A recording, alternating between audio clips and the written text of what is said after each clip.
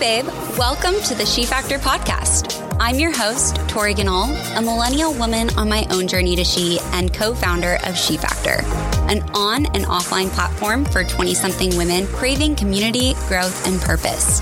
Through our book, app, podcast, blog, daily She newsletter, and monthly events, we're here to inspire, encourage, and equip you to create a life you love, a life that you can't wait to jump out of bed and live every single day. She Factor was born out of my own experience as a 20-something, graduating college and having absolutely no idea what came next. And after a couple years of struggling to find balance in my post-grad life, here I am, 25, and realizing that the real world is actually pretty freaking awesome. The road to success, happiness, and community are waiting for you right here, right now. So let's walk this journey to she together, girl. Join me every week as I dish out all the tips and tricks on living your best life.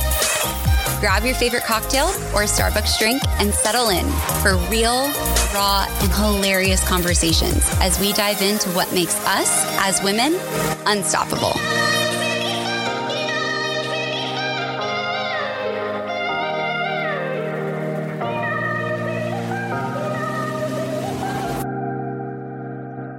What's up, y'all? It is time for a new podcast episode. Yes, we had 2 last week, so if you didn't catch up with those, make sure and go give them a listen. They're great episodes. We have got some serious woman power on the podcast this month, and I'm so excited. It just all aligns perfectly with International Women's Day, Women's History Month. You know, finance is great. We've got some great finance episodes to go listen back to, but I just really felt called to celebrate being a woman this month. So our last episode next week of the month will be all focused on money, don't you worry. But make sure that you register for our Money Magic event on Thursday. It's going to be incredible, March 25th at 4:30 p.m. PST. I'll link it in the show notes so you can go register there. It's completely free. So if you need to get that dose of all the financial freedom and the money moves and the money magic, then make sure you register for that event. It's going to be awesome. And not only is it going to be awesome because we're talking all about money and we have some great speakers, which I will be announcing on social media soon, but we're also going to be announcing our next big summit, which is April 29th, our She Leads Success Summit. Guys, it's going to be freaking incredible. I've already got some speakers confirmed. They are so top notch. We're talking all about professional development, personal growth. This is going to be a power-packed day for the emerging woman leader, intentionally designed for her to explore the top leadership skills she needs now to be an effective leader tomorrow. So this one-day summit to level up your leadership, again, is April 29th, and we are going to be giving you all the details at the event on Thursday. So make sure you register to get the first look at this amazing summit. And might I add that, in my opinion, I think it's going to be better than the She Cares Wellness Summit, which is hard to beat. Make sure you join us on Thursday so you get all the details. All right, today we have a very, very special episode. Every week is a very, very special episode. I really feel like I need to upgrade my vocabulary, guys. Maybe I should do like a vocab communications course or something this weekend. I don't know.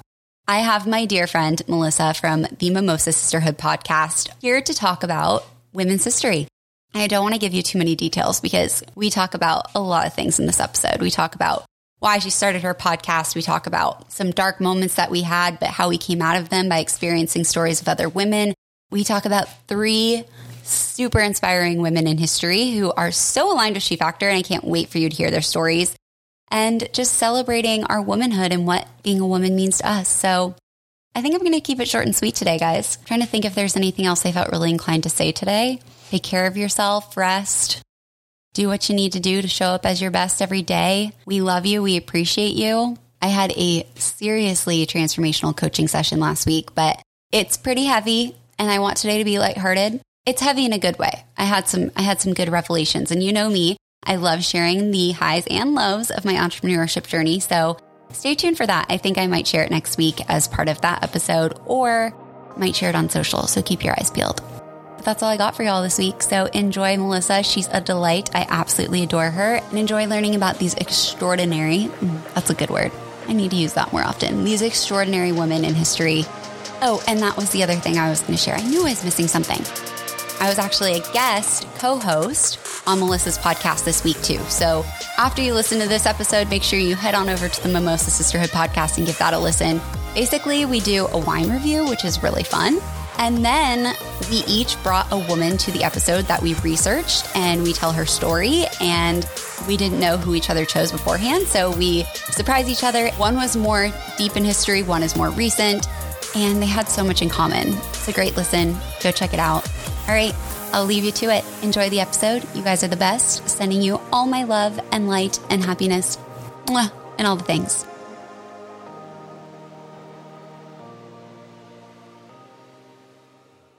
Okay, ladies, today we have a very special guest. Her name is Melissa. She is from the Mimosa Sisterhood podcast, and we met through the Almost 30 Podcast Accelerator, and I was recently on her podcast talking about a very prominent woman in history, and we did a little exchange. It was so much fun. So I thought in honor of Women's History Month, I would have her on our podcast and just talk a little bit about who she is, what she does, and what she's learned from this awesome podcast all about women's history and amazing women in a sisterhood. So welcome to the She Factor podcast.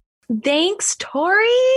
I'm super excited to be here. I am so happy I met you through the Podcast Accelerator program. That was honestly like the best part of the program, meeting so many other incredible podcasters and other women out there. Yes. And I'm just super excited. So thanks for having me on the show. Yes, of course. Yeah, it's funny. I was actually just talking to Ashley from the Accelerator 2 the other day. I did a self-care session with her, and she was saying that part of my charts, like an astrology reading, is that I need to have expanders in my life. And I was thinking about it, and I was like, you know what? Like, before I joined the Accelerator program, I didn't know a single person podcasted at all. And this has truly given me such an amazing community of especially women who are in a similar space and mindset and level of podcasting that I am, that I can rely on and just like talk to and vent and have and expand. Like, I have grown so much as a podcaster since that program. And I think, you know, obviously the program helped itself, but I think it's come more so from the community that I've met, which is awesome.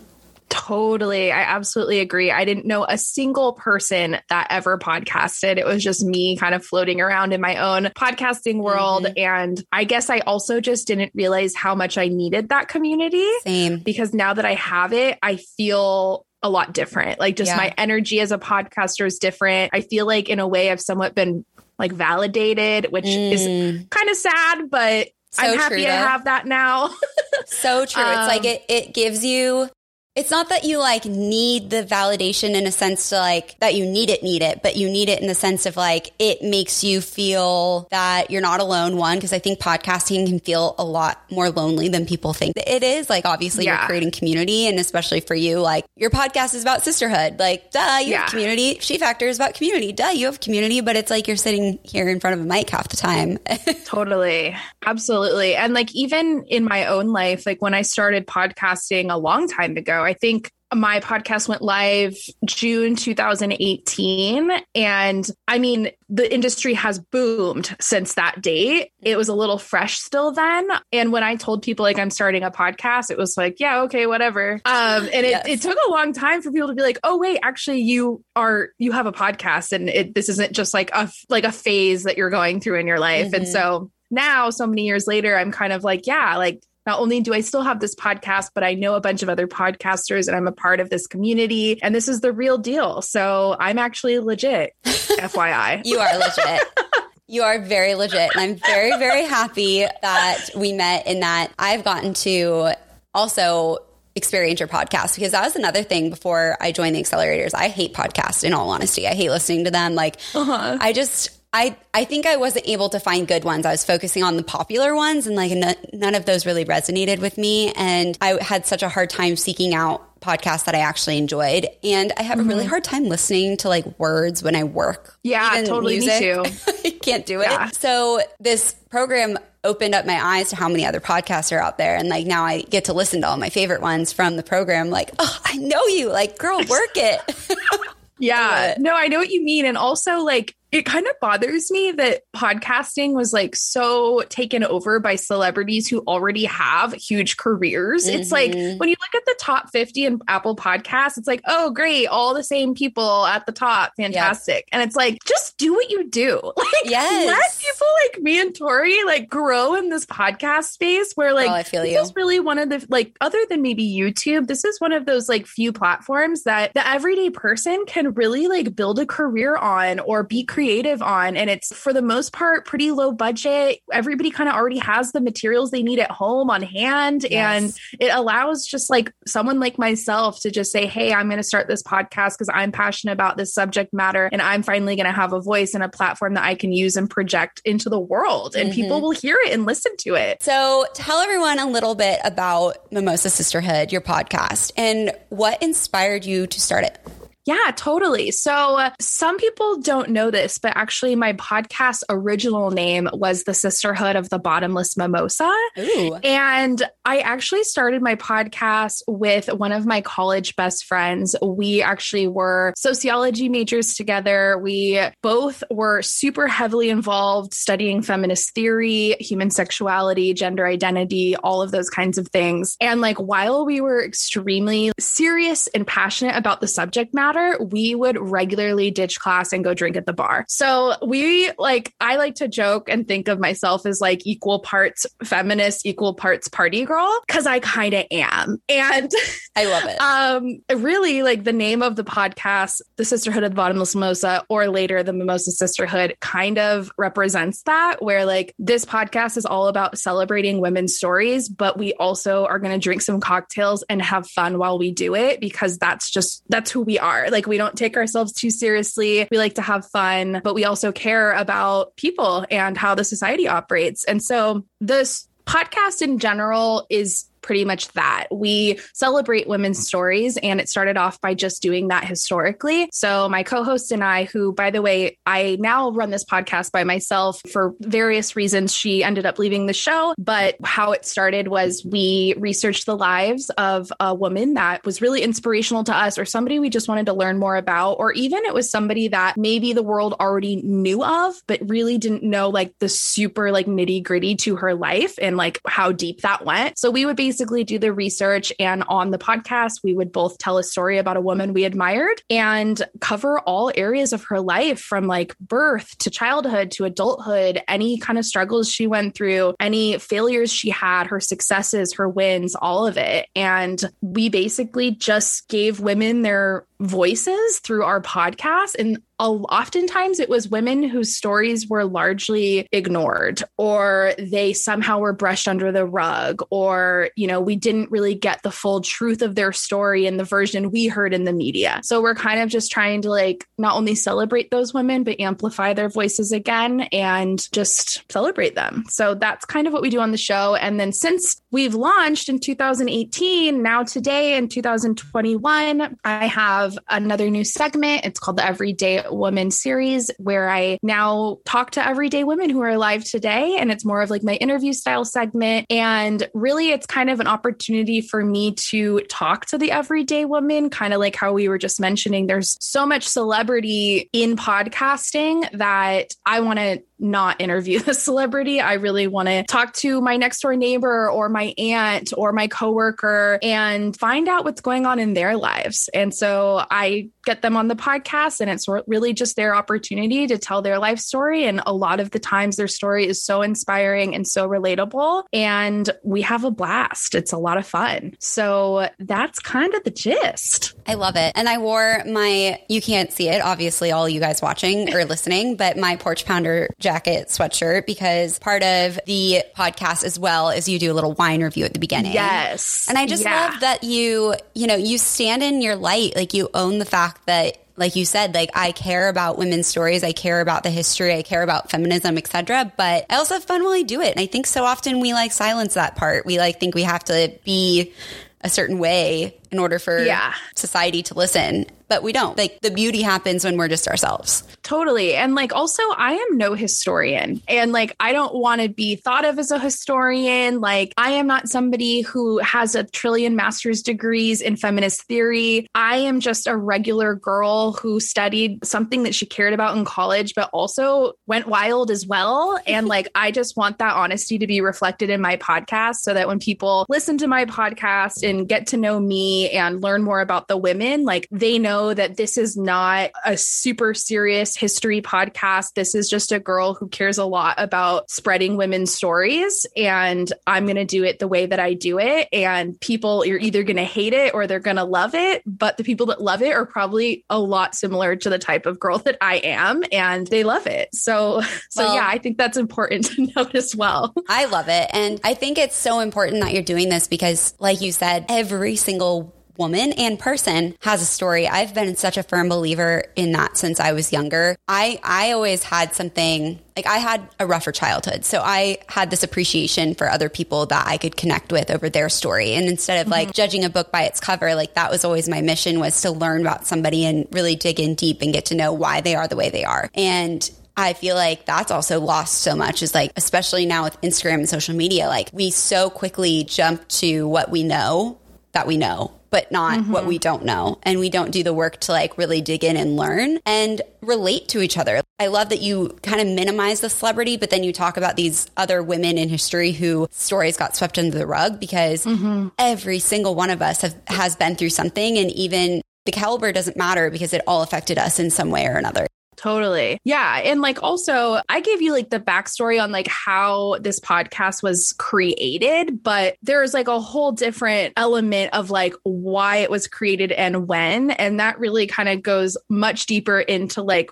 my life and some of the things I've gone through. And like, in particular, I had like experienced like quite a bit of hardship in the year 2017, which was the year before I launched my podcast. And it took me to really, really dark places. And I learned a lot about myself during that year. One of the things that I learned was that I did not have any natural born coping mechanisms. And so I actually just recently read something online that trauma is anything in which the brain can't figure out how to cope with whatever's happening. And that was basically something I experienced for an entire year straight, endlessly. And by the end of that year, I was really kind of like enlightened, because I had this whole year to look back on and be like, whoa, that was not good. Things did not go well. I did not handle these things well. I got to a really dark place in my life. And like, I really felt down about myself for it. I felt a lot of guilt, shame, sadness, depression. And I knew that I needed a major like confidence boost, a major self-love boost. I just needed a total rewind and a rewrite. And I was like thinking, like, what do I want to do to elevate myself into a better place? And that was starting this podcast and specifically researching the lives of women throughout history as a way to feel empowered about my own story, because everyone's story has areas of darkness and areas of pain and hurt, but all of these things usually had to occur for them in order to get to that next more positive level of their lives. Yeah. And so I really needed to be reminded of that, or to have that in my face 24/7, so that I could kind of get rid of like the guilt and shame that I was feeling about my own life. And so honestly, like within a month, I feel like I got a complete detoxing and instantly felt a million times better. And it was really because of the women whose stories that I was learning about and telling. Wow, that's so beautiful. Thank you for sharing that. And I totally agree. I think very similar to you, I experienced a lot of hardship, I think, again in college, and I never gave myself the time to heal for it. And then when I started She Factor, I realized all of the healing that I had to do from that, and all of the trauma that I had had when I was younger that was now showing up again in my life that I never healed. And I think inherently I had just kind of swept it under the rug and said, okay, I'm healed, I'm good, I'm fine to move on. And so often it goes so much deeper than that. And then it comes up in a different way sometime again in your life. And I think we see that happen in so many women's stories that I've listened to on your podcast, or so many women that I know personally. I think it's like this sense that we don't inherently have a loud voice in society. So to amplify that story and to amplify that experience so that other women can see the hardship rather than just like the pretty, fun, successful parts of people's stories, like we never focus on what they've gone through to get there. And then hearing another woman having gone through that, like you see even the like, me too, I've been through that also, like in a conversation, really is so deeply empowering because it's using your voice, it's giving a voice. Totally. And I think also just naturally as human beings, we can feel very alone in our experiences, especially when we experience things that the people around us haven't. Yeah. And like, I remember one thing that I was feeling during 2017 was that like I had gone through such hardship and the people in my life were very well aware of it, but it got to the point where it's like, I didn't want to burden people with what was happening to me. And people in return were sort of like tiptoeing on eggshells around me because they knew I was just kind of this like crumbling woman who was suffering, but there's not much you can do for people other than say like, I'm sorry, or I'm here for you, reach out if you need me. So it's just like a strange like dynamic that's hard to navigate, especially when it goes on for so long. Yeah. So you can feel like very alone in these types of experiences, but being able to then not feel alone by looking at other women's lives, especially the women that came before us who in full honesty have gone through much worse than any of us have today. They had far less accessibility to things. They didn't have nearly as many rights as you and I have right now. So like just being able to look at like how society was from like generation to generation and the things that women have had to face during their time periods. We're all going through hardships at different times and we're struggling with different things, but a lot of the same things. Yeah. And it just is very humbling to be able to look at that and find comfort in it and realize like in the grand scheme of things that we are so not alone. We are like, we have each other to use as a support, even if it's just looking at each other's life stories. Oh, yes. I love that so much. So true. So I asked Melissa to come on the podcast today and bring a couple stories that she's told on her podcast onto ours and talk about some of her favorite women that she's featured and learned about so that we could learn a little bit of women's history and then talk a little bit about what that means to us and how that can help us grow and become the best women we are. So I'd love for you to share who you brought to talk about. And I guess before we start that too, just talk really quickly about what sort of lessons that you've learned from these women and what's some of your like top takeaways from learning about people's strife and struggles and life journeys. Well, I think one major thing is that women, regardless of like what time period they were born, are so incredibly resilient. I mean, yes. It's insane the things that women have gone through that men have never gone through. And yet they still have always held their heads so high up. They have still always fought for themselves and their other sister friends, and they get out alive and they're stronger for it. And I see that in like every story that I read in one way or another. And it's very empowering just for me today in this world to look back on it and just feel like if they could do it, I absolutely can. And also, I just think it's very clear that women have always had challenges just from the minute that they exit the womb. And they're challenges that are just kind of ingrained in our system of life. But the good thing is that as you go back and you read about different women's stories throughout history, you start to see some of those things unravel and go away. And then the next generation of women doesn't have to deal with them anymore, but they still have to deal with these other ones. And then you get to the next story and it's like, okay, now some of those have sort of faded away. And so I think it's just really interesting to watch like some of the things historically that have like either not been available to women or women have been discriminated against for them. You still watch so many women go through it, but then you kind of see like this light at the end of the tunnel that as life progresses and as society unfolds and becomes less traditional, the struggle lessens and lessens for women, which I think is very inspiring and something to think about today when we kind of look at our own struggles, which with that being said, as life goes on, new things come in, like today we have social media, which can be a huge darkness in women's life, but that never occurred millions of years ago. So it's kind of just interesting to see like how life unfolds and the things that women have to face and how they change over time and how new things come in and certain things go away. But at the end of the day, we're all always kind of in this obstacle as one, facing some of the craziest things in life. And yet there's never a point where like we don't get through it. Yeah. And I see that in women's stories all the time when I read about them. So I don't know. I think those are just some of kind of the learnings that I've collected over the past couple of years and the things that I try and think about today in my own life when I'm kind of going through times of darkness within myself. Amazing. Thank you for sharing those. I so agree with you. So who are we talking about today? Who we got? Who'd you bring with you? So the first person I wanted to talk about, I think, is so perfect for She Factor. She is a natural born entrepreneur and somebody that we all know or have heard of or know what she's founded and created. But I don't think like anybody has any idea about her life prior to her founding this huge organization. And so that's the kind of juicy stuff I want to share with you and your listeners today, because I think it very heavily ties with She Factor and would be a really cool learning lesson for everybody that didn't know the story behind the Girl Scouts. Yes. Oh, I love this.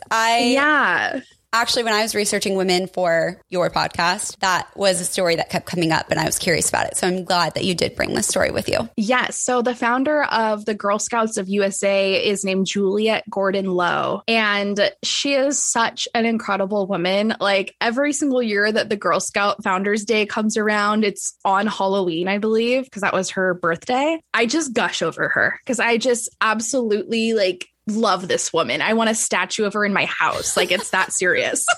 I love it. But to tell you a little bit about her, so Juliette Gordon Lowe, she was born in 1860 in Savannah, Georgia, and she spent like so much of her youth doing what you would imagine all the Girl Scouts are still doing today. She was big into poetry. She was big into art. She often was like more interested in doing these extracurricular activities than actually her schoolwork. She, as a child, wrote and performed her own plays. She even started her own newspaper with her cousin. And she started her very first club with her cousins that was called the Helpful Hand Club. And they taught themselves how to sew and make clothing, which they then donated to immigrant children in the area. Wow. Okay, this is so funny too. Just like finding the similarities in She Factor. Also, like you said, one, we always say She Factor is first you start with Girl Scouts as a kid and then you go and join a sorority in college. And then after like She Factor is the next step. And I basically have started this company and done this all with my cousin. Oh, no way. Yeah, she's our designer. That's so cool. Yeah, so kind of weird. And my mom, I guess, which like also is kind of related, like family biz. But that is so cool. I didn't know that part about the story. So another similarity you didn't probably know. Yeah. So I didn't know that. That's so awesome. You'll relate to a lot of Juliette's story because she actually started the Girl Scouts also with her cousin. So yeah, she was very involved in doing a lot of creative extracurricular activities and like founding clubs with her cousins, which is just, I mean, I sure as hell, actually, I did kind of do that as a kid. Me and my cousins would like paint rocks and stand in the neighborhood corner and try and sell them, for like a quarter or something. I love it. And then later in life, she ended up marrying this man who is literally, his name is not worth mentioning because he was a horrible person. Okay, moving past and pass on his name entirely. We don't need to remember that. And he spent like a lot of their marriage away. He was always hunting or gambling and he just like was not cool. And so while he was away, Juliette was doing her own thing and she was getting heavily involved into painting. She learned woodworking, metalworking. She designed her own iron gates for her own home. She hosted a lot of parties at her house and she devoted a lot of her time to charity, which her husband was against for who knows what reason. That just further proves that he was a terrible person. But she made regular visits to women with leprosy. She fed and cared for the poor. She joined a local nursing association and just doing all this good stuff for the community. And around this time, her husband ended up becoming like a full-blown alcoholic. He ended up having an affair with another woman. And he basically like told Juliette, if you don't agree to a divorce, I'm going to withhold money from you. And keep in mind, this was a time when divorce wasn't something everybody did. And you actually had to prove like adultery was at play in order to be able to get a divorce. And Juliet didn't want to get a divorce because she didn't want to publicly have to drag this other woman's name through the mud. Aww. Which is just like so telling of her nature. Like, this is literally a mistress of your husband and you are looking out for her reputation, wow. which is just crazy to me. And so she didn't go through with the divorce, and as a result, just didn't get any money from her husband, who was the main sole financial provider. So super annoying. And then a few years later, her husband ended up dying, and he left all of his money to his mistress. But the best part is that his own sisters had Juliet's back and were able to like fight against the will. And they were able to get her some money as well as like some of her property returned back to her. Oh, that's so awesome. That's girl power. Yes. I know, right? That is women supporting women. I love that. I know. I love it. It's like, oh, that's just one of the best parts of this story. So anyway, at this point, Juliet was like now looking for bigger projects to spend her time on. And she ended up crossing paths with the founder of the Boy Scouts, which I believe was actually originated in Europe. It was a European thing first. And she met him. He told her a little bit about the Boy Scouts. She got the fire burning in her brain. She flew back to Savannah, Georgia, called her cousin Nina, and she was quoted to say, "I've got something for the girls of Savannah and all of America and all of the world, and we're going to start it tonight." Wow. And that. Originally the Girl Scouts was actually called the Girl Guides. That was the original name for it. And so the Girl Guides were born. And within a year, Juliet released the very first Girl Guides manual, which was titled How Girls Can Help Their Country. And this is the craziest part. I don't know if a lot of people know this, but the Girl Scouts helped out a lot in World War I. And they grew and harvested their own food that they then can up and like ship out as goods to the soldiers. And they also worked with the Red Cross in making surgical dressings and knitting clothes for the soldiers. And they also made smokeless candles that the soldiers would use while they were in the trenches to heat their food on the battlefield.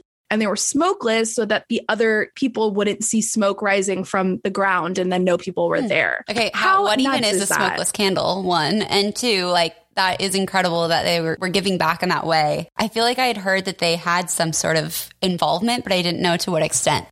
Yeah. So insane, incredible. And then in 1923, Juliet developed breast cancer, but she kept it a secret from everybody. She underwent multiple surgeries over the course of 2 years, and she even snuck away during recovery to make a speech at the Girl Scout Region Conference. So she was dedicated literally until the day that she died. And when she did die, 250 Girl Scouts left school early to attend her funeral. And she was buried with her Girl Scout uniform on, with a note in her pocket that stated, "You are not only the first Girl Scout, but the best Girl Scout of them all." I just got the chills. Right? I literally just got full body chills. Obviously, as we know, she's still remembered nearly 100 years after her death, and the Girl Scouts continues to be one of the greatest female-founded organizations ever. Wow. Yeah, I feel like people give, especially I feel like related to Boy Scouts, like the Girl Scouts have kind of gotten a lot of flack in the last several years. And so remembering what it was all started on, and like, I know I did Girl Scouts until late middle school. And I feel like now it's like becoming not as popular as it used to be. Yeah. We're like losing that sense of why. And so I'm glad that you brought up that story of this is how it started. And this is, this is what we can remember about it. Yeah, totally. And also, I don't know if you follow the Girl Scouts on Instagram, but I really love their social media page. I don't. Maybe I'll have to. It's pretty like progressive and like really good for this next generation of young girls. It's very inclusive. It has a lot of really good content. So I think like they're making an attempt to, I don't know, I guess be more up to date with the times. But yeah, I was only a Girl Scout until maybe like, actually, I guess it was pretty long, like 5th grade or something like that. But I just think it's funny because what I remember from the Girl Scouts is always going away to camp, having to do little skits on a stage, like doing some kind of like athletic program, which are all things that Juliette Gordon Low just did in her own life. And so even today, I think they're still doing similar stuff like that. So those kind of little things are still heavily tied into the root of who just Juliette was as a person. Like, and given this was the late 1800s. So to sounds be like it could woodworking, be today. to be making iron gates for your house, like these were not things that women were really doing. She also did a lot of horseback riding and like she knew how to shoot guns. So she was a little bit like breaking down those female stereotypes even in that time period. So I just think it's really cool to see those little elements of what she just naturally loved still alive today in the Girl Scouts. Oh, wow. I love that story. That is so great. And not to mention teaching women entrepreneurship. I mean, I just got all my Girl Scout cookies in the mail and I've literally already finished all of them. But like my sister is both my sisters are Girl Scouts right now. And my sister hustled this time around to sell some Girl Scout cookies. I remember winning a huge prize. I sold like 400 boxes one of my years of selling Girl Scout cookies. And that was like one of my like bright shining moments. I was like, yes, I think I got a boom box. That was my gift that I won. Oh my God, that's so cool. I love it. But I loved seeing my sister hustle. A ton of Girl Scout cookies. I know, it's bad. So bad. Okay. Who is woman number 2? Okay. So woman number 2 is named Viola Desmond, and she is pretty much considered the Canadian Rosa Parks. So we all know Rosa Parks' story pretty well, at least here in the US. And Viola Desmond went through a similar experience, but she's a Canadian woman. And so wanted to tell a little bit about her because I had never heard of her before. I don't know if that's just because she's not a United States person or whatever, but really important story that I think is worth sharing with everybody else. So she, just similar to Rosa Parks, also challenged racial segregation. This was in the 1940s, mid 1940s, and she was living in Nova Scotia at the time. So she was born in 1914 and she was one of like 10 kids. She had a huge family and her mom was actually white. Her dad was black, which was extremely unknown for the time period. Mm-hmm. So life was already a little bit rocky for her growing up with her parents having this like interracial marriage. Pretty sure they were married. So when she was growing up, she noticed like a lack of professional hair and skincare products for Black women where she was from, and she really wanted to make a change. And she was not allowed to train to become a beautician in her area. It was like not a thing. So she had to travel super far away from her hometown to Montreal. And she also traveled to New York and attended a beauty school owned by Madam C.J. Walker. Not sure if you're familiar. Mm-hmm. Yeah. So anybody else who maybe not be familiar, she's like the first multi-millionaire Black business owner woman that has ever existed. Just a like, great go watch the Netflix series. Yeah. What is it called? Self-Made? I think it's called Self-Made. Yeah. Oh, I love that Netflix series. It was so good. They did such a beautiful job at telling her story, I feel like. Yes, totally. And I think it's also really cool that Madam C.J. Walker was already running her own beauty school business that then Viola Desmond was able to go attend. So otherwise, there wouldn't have been any opportunity. So that's really cool that their stories and experiences intertwine. Seeing them cross. Yeah. So she went and she did her training and then she came back to her hometown in Halifax and she opened her own beauty school so that the other women in the area didn't have to travel all the way to like New York to be able to get training to become a beautician. And the cool thing about her school was that she ran her business in what was called a vertical integration framework. So the students that attended her beauty school were provided all of the skills that they needed to start their own businesses, but they were also expected to then provide jobs to other Black women within their communities. So cool. It was just like this endless cycle of like helping each other out basically and having each other's backs, which I absolutely love, of course. The old school version of network marketing. Right? MLMs. So true, actually. You're right. And then the cool thing was that every year, a total of 15 women graduated from Viola's school, and otherwise they would have been denied admission to the white only school. So she was doing great things for her community. And then things really like hit the fan on November 8th, 1946. So she was on a business trip in an area of Canada called New Glasgow, and her car broke down. And so it was going to take a super long time to get the car fixed. And so while she was waiting, she's like, I'm going to go watch a movie at this theater down the street. So she went to the movie theater, she bought a ticket, and the person in like the window automatically gave her a certain area that she had to like sit in this movie theater. And it was super far up. Like it was like more like stadium seating, you know, there was like a balconied area super high up towards the ceiling. That's where she had to sit. And she had really bad eyesight. So when she got to her seat, she's like, I can't even see anything on this movie screen. I'm going to go downstairs and get closer to the screen so that I can see. And when she relocated to a new seat, obviously somebody came and was like, hey, you got to get out of here. You're not allowed to sit in this section. And at first she thought it was because she hadn't like paid for that ticket, which she was like willing to pay for, but then quickly realized it had nothing to do with the ticket price. It was that it was an area that was not available to Black people in general. Wow. So she quickly like realized what was happening and was extremely surprised about it. But she also wasn't aware of any like segregation rules within this specific town. It wasn't where she was from, where she lived. She was on a trip. So she wasn't aware that one, there were segregation laws or what those laws even were. So she wasn't like trying to break laws. She was, she didn't know what was happening. Yeah. So they forcibly removed her from the theater. They injured her while doing that. And then they arrested her in jail for 12 hours. And they convicted her of depriving the government of 1 single cent. So basically, the tax on her balcony seat was 2 cents. And the tax on the main floor seat where she moved to was 3 cents. So she stole 1 cent from the government and was thrown in jail for it. Wow. And it was dumb, obviously. Like, you've got to be kidding me. Seriously, this is a complete joke. This woman's just here trying to watch a movie. Like, for real?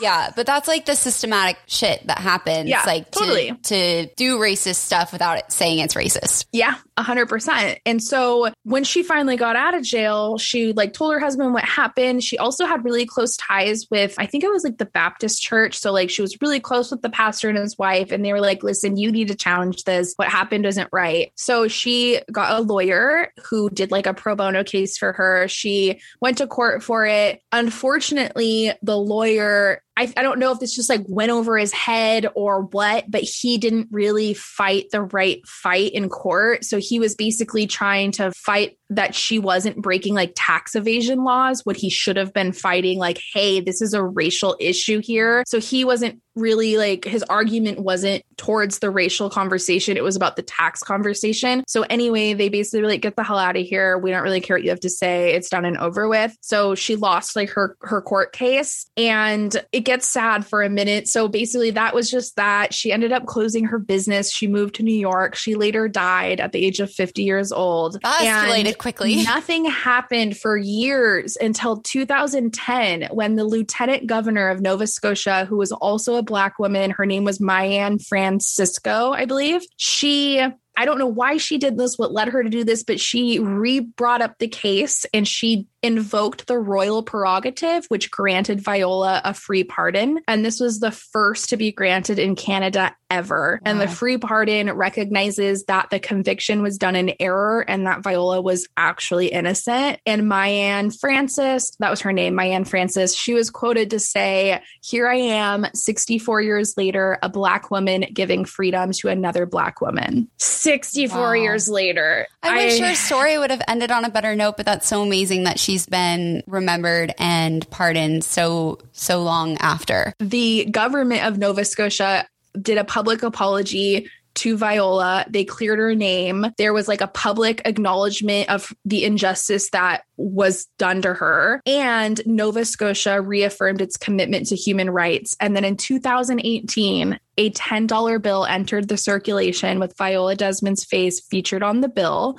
which made her the first Canadian woman to ever be celebrated on the face of her own country's currency. The only other woman that's featured on Canadian currency is Queen Elizabeth. Holy cow. That is so cool. That is not where I saw things going with this story. Right? That is freaking awesome. I know. So it's of course like a major bummer that Viola wasn't alive to see all of this happened for her, but it did happen for her. And she's I think up there somewhere. Yeah. And also She's it just shows down. everybody else that like at least Canada owned up to what they did, and they did what they could to erase it. It can never be erased, but to like honor her, make up for what they'd done in the best way that they could 60 plus years later. And I think even just the fact that Viola's name is on this $10 bill is huge. I mean, we don't have any women on our currency. No, exactly. You know? And I just think it's something that children see, everybody sees, and they can look at that dollar bill and know that she was an important woman in history, and that it's kind of their way of saying like, we screwed up, but like, we're going to do what we can to amend what we've done. And so I just love that she was able to be recognized and pardoned for this crime that was really like against her at the end of the day. So, and she was like trying to empower other women to start businesses and work too. So it's like kind of this moment where she's on this currency, like it's kind of like symbolic of that a little bit. Totally. And that's the other point that's so frustrating. It's like, wow, she went to the movie theater to watch a movie, and like she's now in jail and all this stuff happened. But like this woman literally made it her mission to allow women in her town to be able to become beauticians and have the training and provide more jobs for other women just like them. It's like, and we're throwing her in jail over a cent for a movie ticket. It's just so annoying. You know what I mean? It's frustrating. It is frustrating, but I think that's a story that goes to show, like I was actually thinking about this at the beginning when you were telling it, is how far we've come since then in the fact of like, we as women can own our own businesses. We can start our own businesses. Yeah, we can even how far we've come in civil rights and social justice. Like, yes, this last year has been a wake up call on how much work we still have to do. But at the same time, like the 60s weren't that long ago. And at that point, like Black people weren't even able to drink from the same water fountain or sit in the same movie theater section. Yeah. So we've come a long way. Yes, there's still work to do. But I think this story is a beautiful example of like just how far we've come. Absolutely. And I feel like, I mean, the civil rights movement is huge, and there's so many women that were involved. And there were actually several women that I was struggling to decide which one I wanted to talk about, because there's another woman who's incredible. Her name is Fannie Lou Hamer. I advise everybody to look up her story, because there's a lot of women that were very heavily involved in the civil rights movement that we don't hear about. Yes, I actually talked about this on our episode a couple episodes ago when I focused on, I did an episode dedicated to Black History Month. And I talked about, I did some research. It was actually right around the time that I was on your podcast. So I ended up being like, I'm going to research other women who are involved. And there's so many women who are just not given the honor and like the publicity of all of the hard work that they did in the civil rights movement.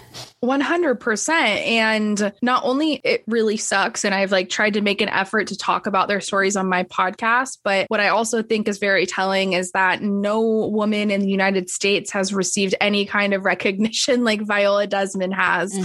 And that's kind of why I wanted to cover her, because I just think I just very much appreciate what the Canadian government did so much later in life to like recognize their wrongdoings and then pay tribute to what an incredible woman she was and how she really was in a very unjust situation. And so I just kind of like commend them for that. Like, moving to Canada. Goodbye. Go Canada.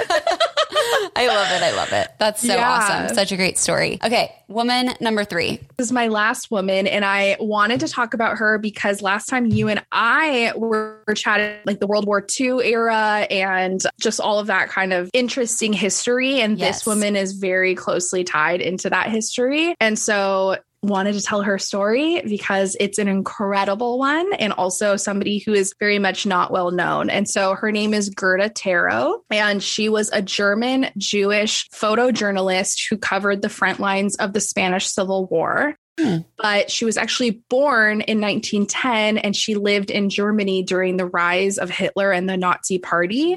So she didn't live during the worst of it, but she was in her 20s, like when Hitler was sort of appointed into power, and it kind of ties together. So when Hitler and the Nazi Party were on the rise, like I said, she was about 20 something years old, and she was very vocal and actively against fascism. And so much so that she was always protesting and like providing propaganda and had once been arrested for it. So she was not afraid, super fearless, young, but like very strong-willed, knew what was right from wrong, and wasn't afraid to be out there and spreading the message. Yeah. And so once Hitler was in power and it was like official, she and her family had to leave Germany because they were Jewish and it was not good there. And so the whole family sadly split up. I don't really know why. They all went to different areas, but Gerda ended up in Paris at 23 and she became a personal assistant to a man named Andre Friedman. And the two of them fell in love and he began to mentor her in photography and journalism. And Andre was also part Jewish. She was also part Hungarian. And so the two of them were like, okay, great. We're going to start this photojournalist business together, but we're two Jewish people and Europe is not happy about Jewish people right now. Like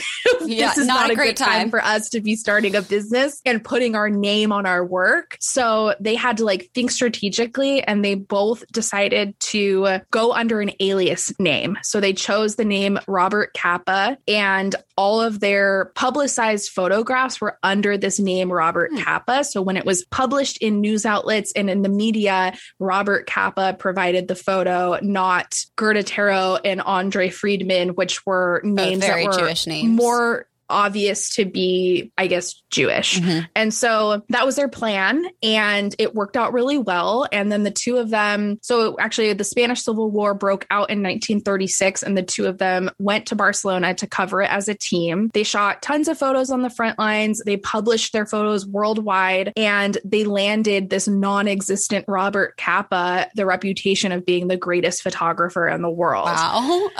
Okay. Right? Insane. And so the shitty thing is that Robert Capa is a man's name and Andre Friedman is a man. So once all this recognition started coming in, he just like adopted the name as his own. Oh, fuck and that. Basically became Robert Capa, which obviously Gerda Taro couldn't do. Yeah, so that sucks. He basically started reaping the benefits of half of her work or all of her work, really. And so it got old and Gerda was like, screw this. Like, I'm carrying just as much weight as you are.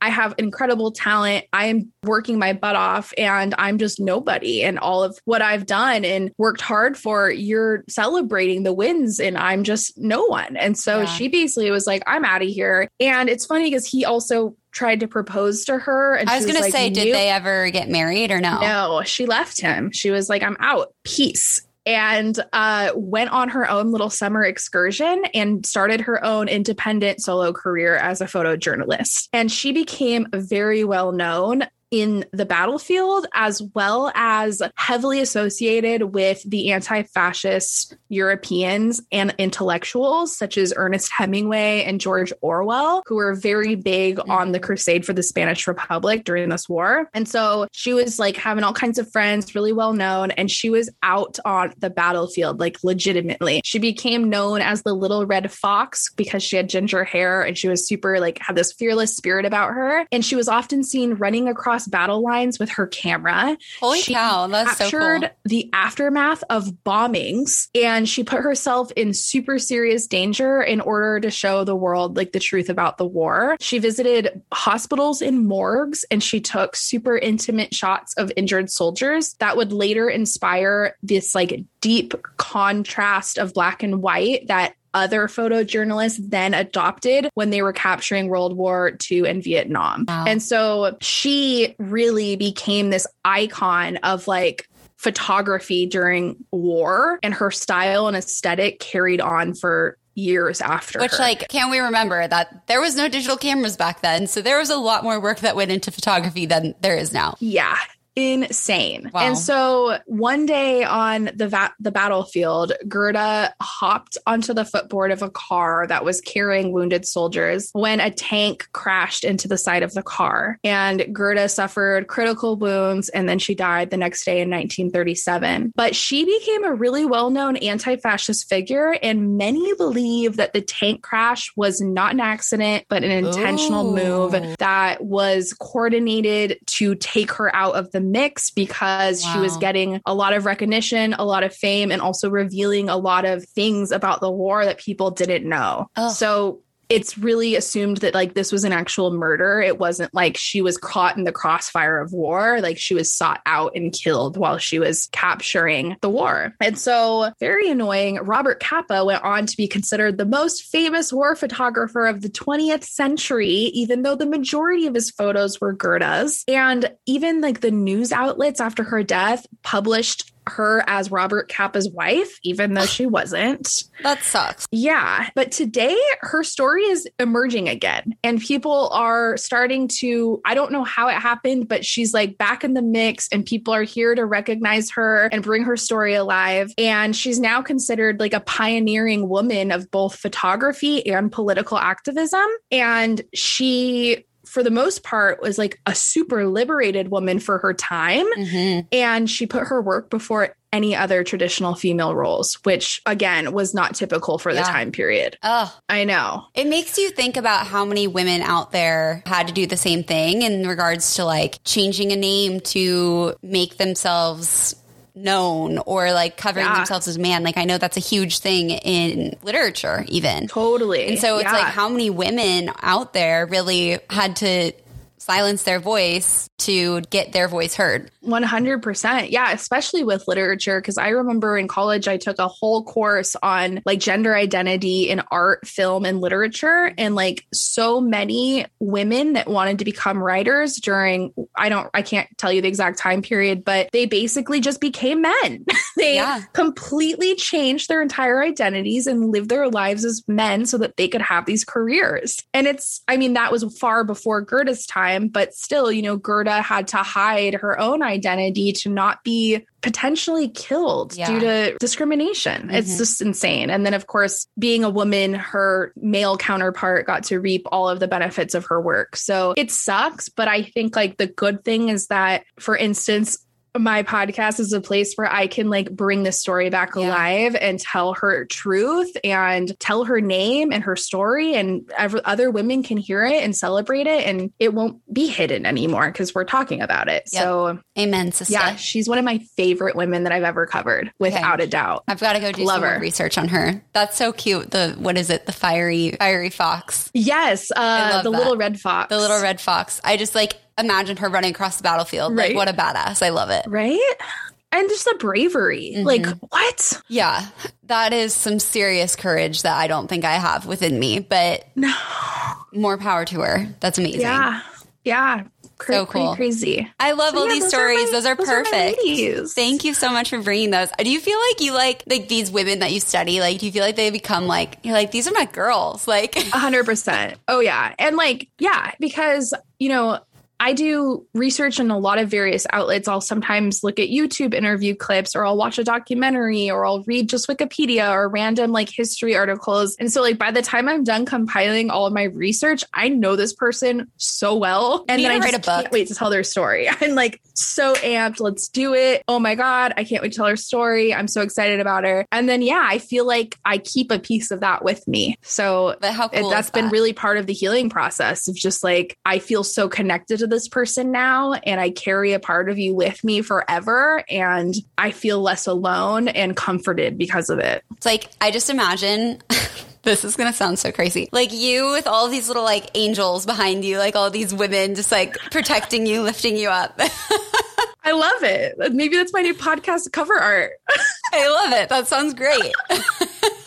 You need to like have a designer like actually make all the women look exactly like what they do. Yeah. So fun. So how do you feel like your identity as a woman has changed since starting the podcast and really learning about all these women in history and women today in your Everyday Woman series? Yeah, I definitely feel different about myself and how I relate to other women and even interact with other women. I think that like in terms of myself, I have really gotten to this place where I've forgiven myself for any of the guilt or shame I've ever felt about my own experiences or my own behavior, or like the ways in which I handled certain things I'd gone through in my life, whether I felt like I did it the right way or didn't. I've kind of just gotten this place where I've been able to like release and feel good about it almost, which is crazy because they're particularly particularly things that I never felt good about for years of my life. But now I just kind of have accepted that life is a journey, and like we could try to do everything the right way at every point in our existence, but that's just so unrealistic. And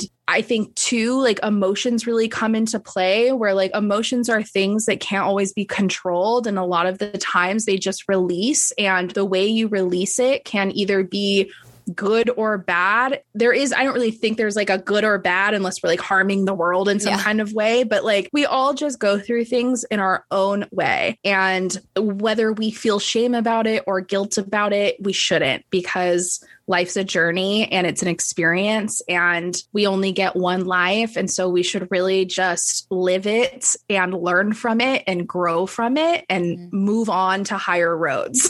Yeah. So preach. Yeah, that's kind of where I've gotten to in my life, is where I'm trying to learn from my past experiences and then use them to then either do things better in the future or take a different path entirely. But also, like, I feel like, especially with my like connection to women, I think like I'm somebody that I don't think I've ever really had a lot of deep connections with women. Like I have a sister and a mom and stuff like that. And I've had a lot of friends throughout my life. But I think just ultimately as an individual, I'm a little bit more like emotionally closed off. And so I can have a lot of friends, but I think they're kind of like very surface level type connections where we have a lot of fun, we go out and do things, but like it's hard to get deep within me. And I think now, as I've gotten older and I do what I do, I'm opening up more. And so I'm able to kind of like really connect with women a lot more than I have in the past. And I'm trusting people more and being more empathetic and compassionate. Like that is not things that I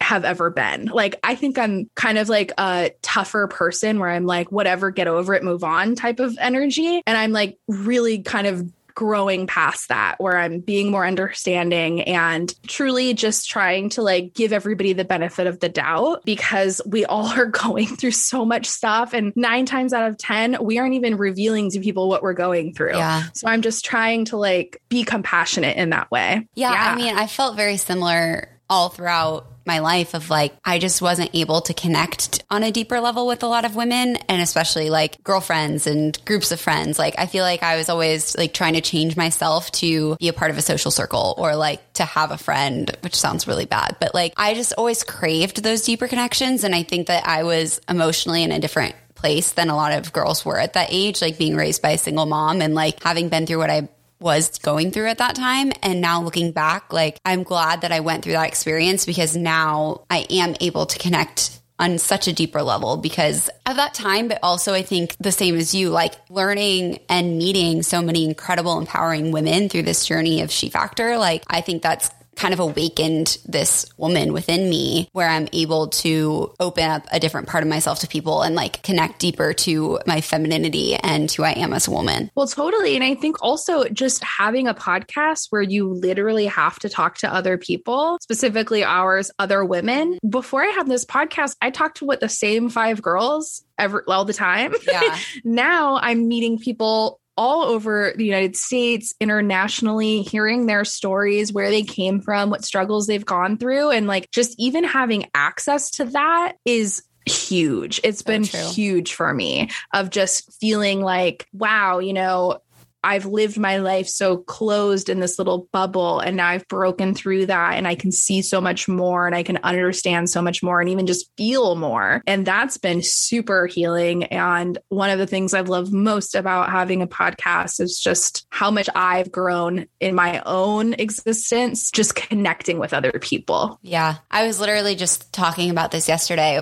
about this fact that like sometimes we're so busy growing that we like can forget to be in the moment. And I think something I'm so thankful for the podcast is it forces me into that moment to be present with that person and connect on a deeper level. And like looking at She Factor over the past 2 years of its growth, like I was telling you before we jumped on, like we're kind of at this point where we're like, okay, where are we going? Like what's the next step and how can we best serve our community? And I realized in recent months, like how much we've grown out of what we were doing. Like not only are we growing as a company, but we're growing because the women of our community are growing and like we're all growing together. And so Like, of course, something that was an amazing resource for them a couple months ago is not going to be the same resource for them now because we forced that on them. Like, we're growing with them. Like, we're like, here, grow. And then it's like, okay, you've grown. Now we have to give you something else to do. And it's kind of this beauty of like transforming together. And I think podcasting allows you to like bring the growth together, like into the present. You have to share what's on your mind in the moment. Like, yes, you can edit it, but like you have to be really vulnerable and you have to share your trials and your tribulations. And it kind of forces you into that moment.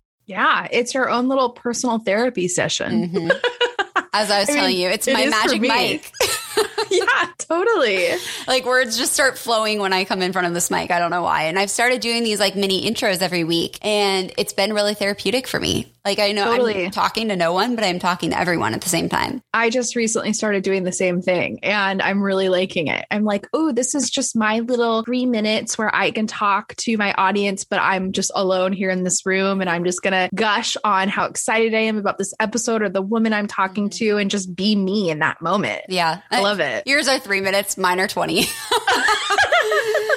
That just goes to show how much crap I need to get out of my brain these days. But no, it's beautiful. And for you, just in celebrating Women's History Month and like doing everything that you're doing, you know, you have a lot going on in your life also right now. Like you just started a new job. So like there's so many things happening for you this month specifically. Like, have you done any reflection on like what being a woman means to you or like how you want to make an impact or how you want your voice to impact others moving forward? Yeah, I was thinking about this a couple of weeks ago and I was realizing that like my podcast is technically like a women's history podcast, but I see it as so much more than that. And I feel like there's this huge mental health element that exists in my podcast that isn't really like evident unless you feel it while you're absorbing the content. But for me, it is like, this is like a huge mental health thing for me specifically. Like I do this podcast because I need it for myself. I, of course, enjoy making content that I can share with the world, but really like, this is something that I do for me because I need it for my own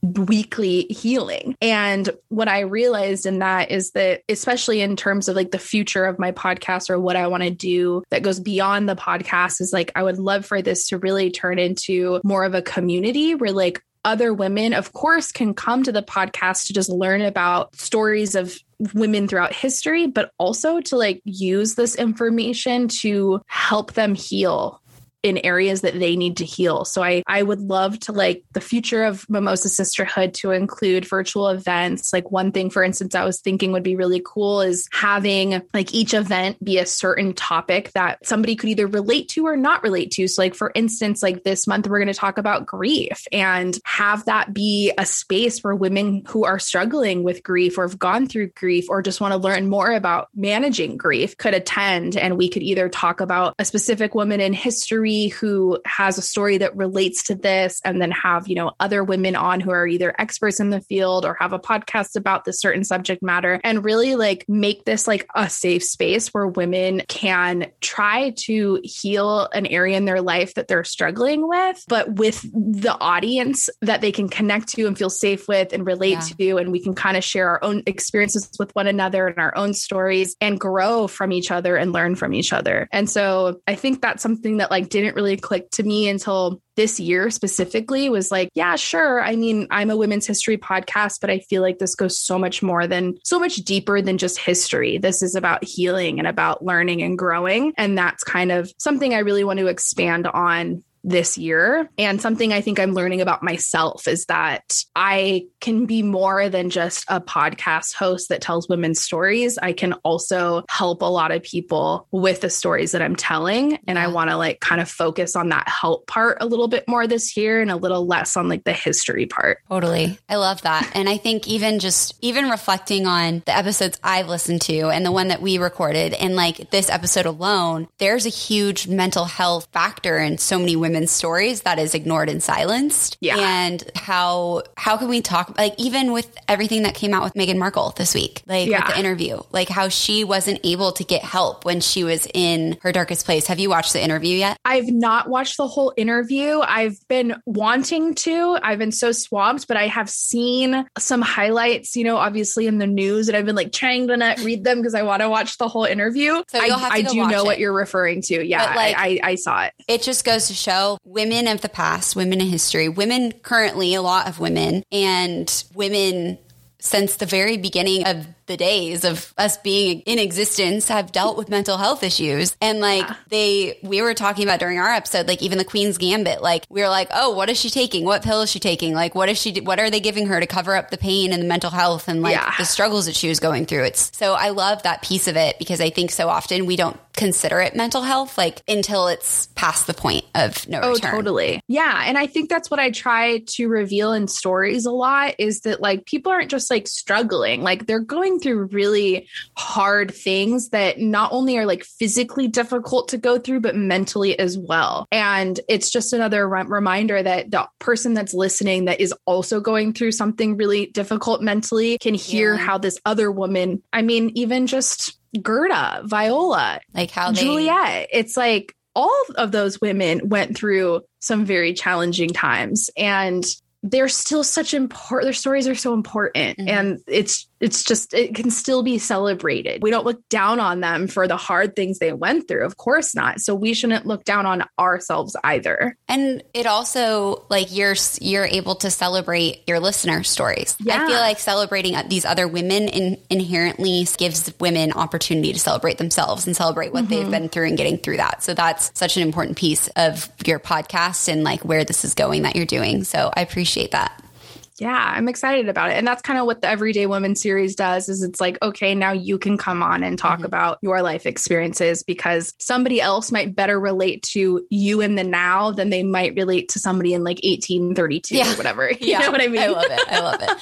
So last two questions for you. First one is, what does being a woman mean to you? What does being a woman mean? I think it means, like getting super like biological with it. I mean, just think about the female body, like everything it can do. We're like miracle workers. I just actually witnessed my first birth. My sister had a baby a couple months ago and I literally was in the room and witnessed the baby come out of the body. And I will tell you that was one of the most insane experiences. I don't know that I will ever experience anything that insane again unless I give a birth to a baby. It was like an out of body experience. It was alien-esque. It was animal-esque. It wasn't real, but it was. And like, it just further showed just like how magical women are, that we were created to literally give birth to other life. And that's obviously not something men can do. And I feel like it makes us so much more special and powerful and just unique. And I think like just even recognizing that it's so biological and like the creation of human, but really like, I think like thinking of us in that way and looking at yourself as somebody who can actually make miracles happen and carrying that with you in other areas of your life, whether it's I want to pursue my dream or I want to become an athlete or I want to be married and have children, like whatever it is, just remembering that like we were brought on earth to be miracle workers and that can carry on in any avenue that you want it to carry into.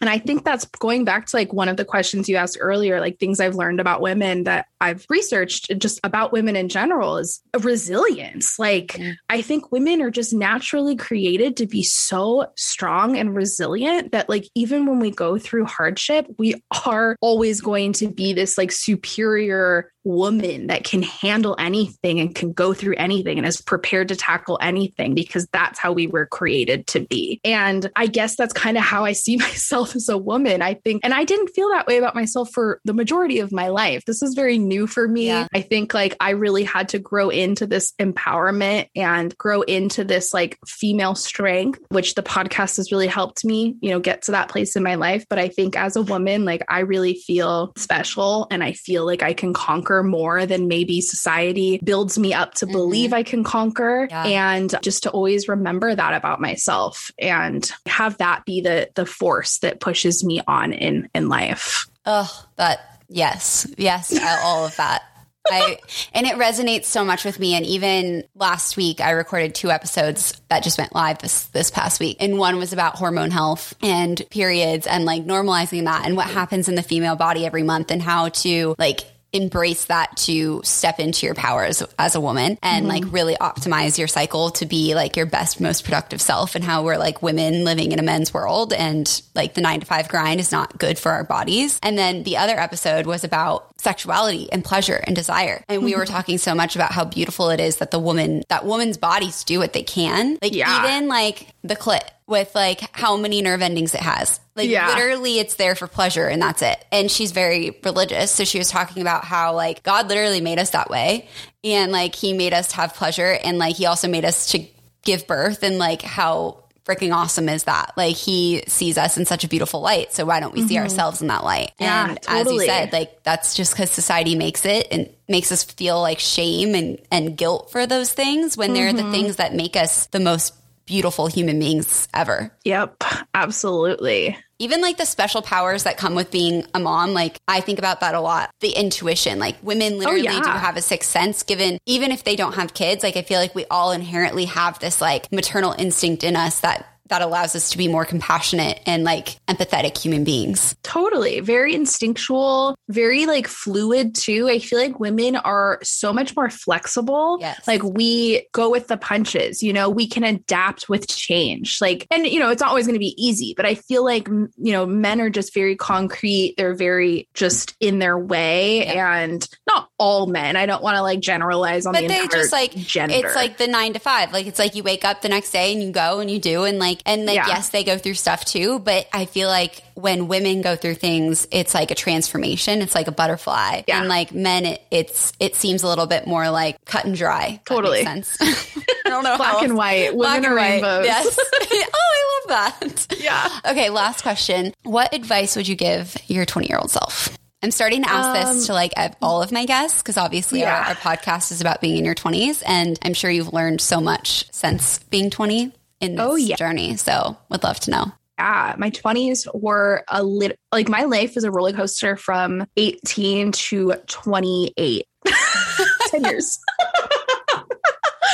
And I learned endless challenges between that time period. And I think like one piece of advice I'd probably give my 20-year-old self would be to like stop investing so much energy into the people around me and put that energy into myself. Because I think I prioritized a lot of things during that time of my life that really held no weight, made zero impact, and were not to my benefit. I think I was very distracted by romantic relationships or friendships with the wrong people or not pursuing particular college courses because I was worried what people would think about me. Like I just wasn't like really like caring about myself during that time period. I wasn't putting myself first at all. And I think that would be the thing I would tell myself is you're young and like life's an experience, but at the end of the day, like you are the person that needs to have your own back and you need to make sure that you are good before everybody else is good around you.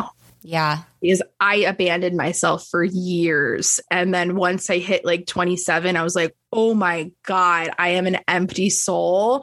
And I am terrified of like carrying this bad energy into my 30s and like projecting onto my children one day. Yeah. Like I need to like get it together quick. Well, I think there like comes a moment where you realize, I think also as women, we definitely like care about what other people think a little bit more. And like there comes this moment where you're like, oh gosh, like all of the things that I did and like this trauma that I hold with me, like if I ever decide to have kids, like I'm going to give that to them and they're going to experience that through me. Like it's like this awakening moment. And like, I feel like I had that earlier on because my mom had kids when I was 16 and 18. So like I consider them almost like my children sometimes. Like I helped raise them and I'm like, oh my God, I can't screw them up. Like I have to be a good sister. Like I have to like get my shit together so that they look at me and they like are inspired and not traumatized. I know. But again, that goes back to like, what does it mean to be a woman? Like the fact that we can even conceptualize things like that we have this like warm ability to say, hey, I need to heal me so I don't hurt them. Like it just is so telling of like the nature of women and how we live and how we treat other people. And just again, instinctually that we can even get to a place where we recognize, I don't want to bring kids into the world until I like heal this a little bit, you know? I just think again, that's another just proof of just the magic that we have and the sparkle in us that is so precious and unique and just unique to women. Yes. Amen. I love it so much. So where can people find you, listen to your podcast? Yeah. So Mimosa Sisterhood is live on literally every podcast platform out there. And Instagram is also at Mimosa Sisterhood. Twitter is Mimosa Hood, but I rarely use it. I can't Twitter. I can't Twitter either. I'm not a Twitter person. There's a She Factor account. It never gets touched.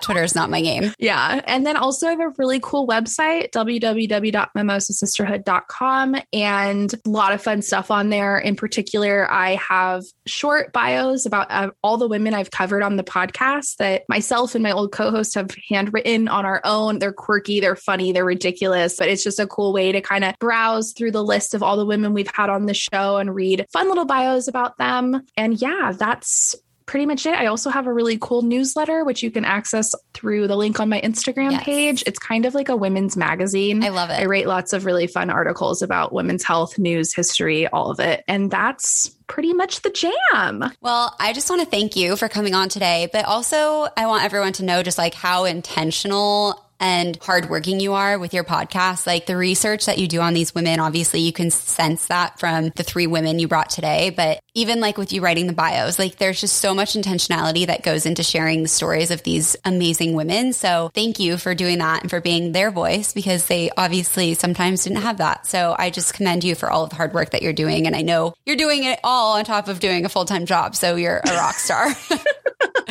Thanks, Tori. It means the world to me, but I wouldn't want to be doing anything else. So I just feel grateful that I live in 2021 and I'm allowed to do these things, right? You know, the fact that I can even talk in a microphone and have my own show and spread stories of women, that's a luxury. Mm-hmm. And again, those are the humbling moments where I can feel that about myself. I'm very lucky to have this opportunity and to be creating content for other women in the world. So I'm happy about that. And also very happy to have met you and to be on your show and to have a new podcast friend. It's the best. It. Right back at you, babe. I'm so grateful for you and for our friendship and being able to support each other. Women empowering women. Yes, I'm all about it. I'm here for it. Amazing. Hey, girl, thank you so much for listening to the She Factor podcast.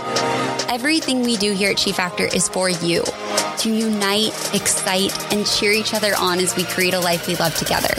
We'd love for you to rate, review, and share the podcast if this helped you in any way on your journey to She.